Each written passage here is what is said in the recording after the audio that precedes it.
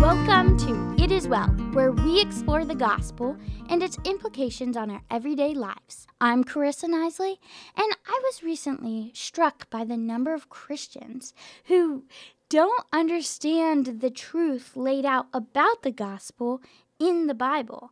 Actually, over 50% of Christians in America fail to properly understand the truth about Jesus' life, death, and resurrection.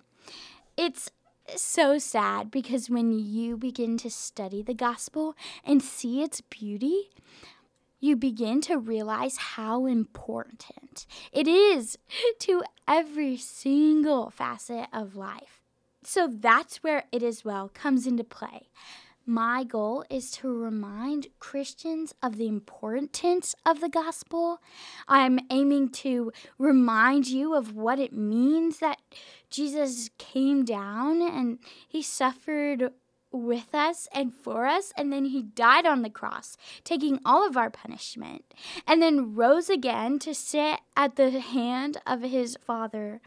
Also, my goal is to introduce non-Christians to the beauty of God's mercy and endless love. So I'd like to start off with a story. This story is actually taken from the Greek word gospel. This word is Euangelion. The story is about a runner who would bring a message. He would come to a city that was out fighting, and he would bring a message of victory. He would tell them that victory had been achieved on the battlefield.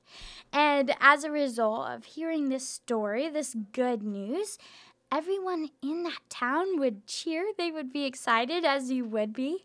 And the gladness of knowing that would just transform their lives. They knew that they'd won the war, and that was good news to them. But it's interesting to note that they weren't the ones out fighting in the trenches. In the very same way, Jesus came to earth. He died on the cross. In doing so, he sets forth that he has accomplished salvation. That's the very, very good news we as Christians should begin to believe. When we believe it, our souls are transformed by the wonder of his mercy and his glory. We begin to live in awe and wonder of the goodness of God. So that's just the tip of the iceberg when it comes to the gospel. But hopefully that story just sets a fire in you as you go through your week, just in gratitude to the Lord for fighting the battle for us and for saving us. We can just be grateful to him.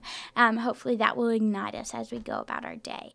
So next week, I'm looking forward to talking more about how Christians in America get the gospel wrong and how we can be reminding ourselves of the very truth laid out in the Bible in your everyday walk with the Lord. Thank you so much for tuning in today. I'm Carissa Nisly, your host on It Is Well. Come back next week to learn more on Radio Free Hillsdale 101.7 FM or go online to radiofreehillsdale.com.